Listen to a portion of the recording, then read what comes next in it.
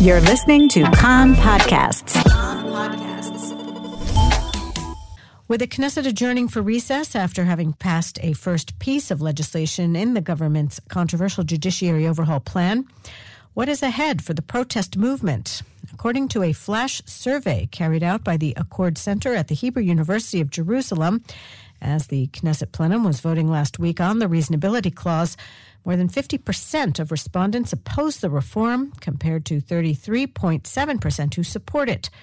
In the wake of the passage of the law, a majority support continuation of the protests. We heard more from Ron Gerlitz, Executive Director of Accord. So we are speaking after mass protests, again, the 30th consecutive week, and also the first protests since the Knesset passed a first piece of the government judiciary overhaul. In light of that turnout, would you say that it substantiates some of the findings from a flash survey that the Accord Center carried out last week after the legislation was passed in terms of public attitudes towards the developments? Yes, it is. I was yesterday in the big demonstration in Tel Aviv, and there were the media reports about 200,000, and I wasn't surprised because according to our research, the one that we had last week, and also we had a series of research in the recent months, so at least according to the one that we had last week, there is a big proportion of the Israeli public, that is opposed to the reform and its implication. Actually, the number are that little bit more than 50% of the people, of the respondents, are expressed opposition to the reform, and only 1/3 showed support. It is a very unique situation in Israel, in which the situation is not symmetric between the both sides. There is more than 50% that oppose, and only 1/3 of the Israeli public support the reform, so it is not surprised that so many people arrived.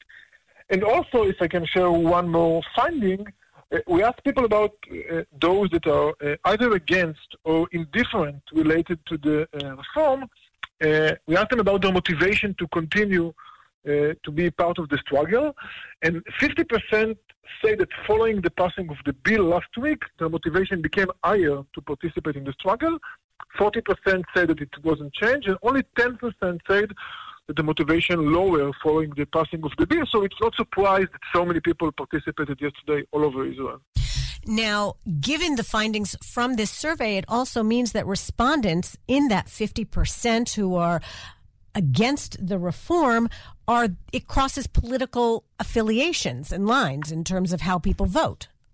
For sure. In other surveys we held in the recent months, we found that 1/3 of the people in Israel define themselves as white, excluding the ultra-Orthodox, the Haredim. So 1/3 of the people that define themselves as white opposing the reform. So yes, for sure, the opposition for the reform is crossing the political lines in Israel, and that's one of the reasons that the struggle is so big. This is not the first time that there have been mass demonstrations in Israel regarding some government policy or another. Some mentioned the disengagement, some mentioned the Oslo protests, but those were very much more clearly ideological. Is there something different, or perhaps we touched on this in that way, that constitutes the makeup of the demonstrators now and the protests now? Yeah, first, I think this is the current struggle in Israel is the biggest ever struggle in the history of Israel, in the sense of the amount of participants, in the persistence of the people. 30 weeks in a row people participate, in the amount of resources that are invested in the struggle, in the leadership of this struggle.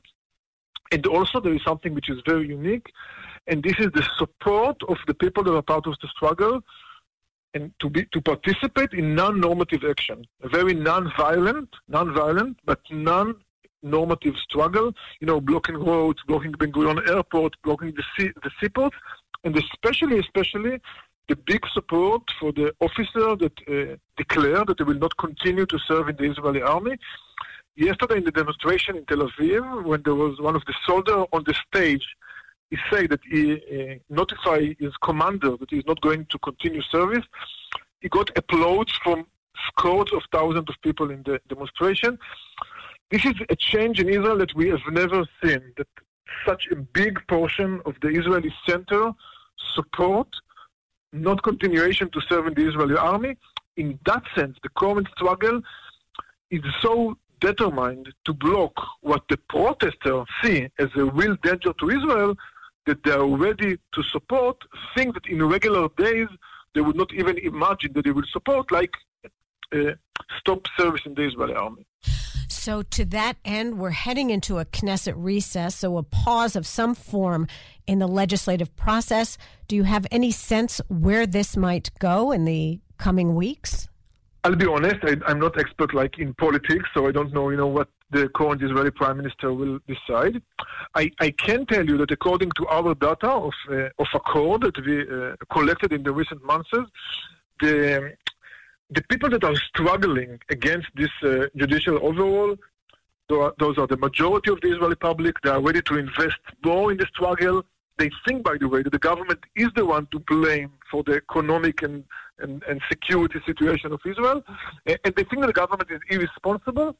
And most important, they think that if the struggle doesn't succeed, Israel, as they want it to be, will stop to exist.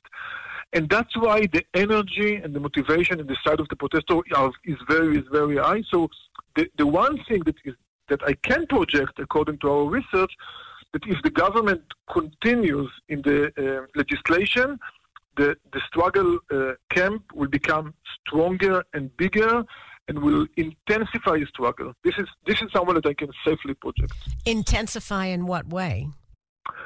It can be in much more non-normative action. For example, it can be of course, I'm not Nafi. I cannot foresee the future. I can estimate that there will be increase in the number of soldiers and officers that refuse continue service. And I think there will be more and more participants in non-normative action, like blocking the highways and things like that. This isn't from your research per se, but do you see any kind of signals from the government that this continuing upwelling of protest is having some impact? There's been all kinds of speculation, but at the end of the day, the coalition, for at least at this point, seems to have been pushing forward in its agenda. Well, it is indeed not related to our research, but we also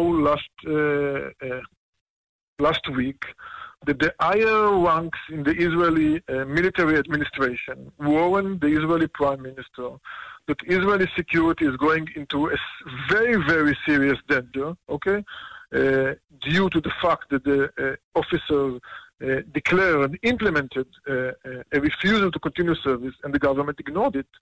So, unfortunately, it looks like the government ignores the very much interest of Israel.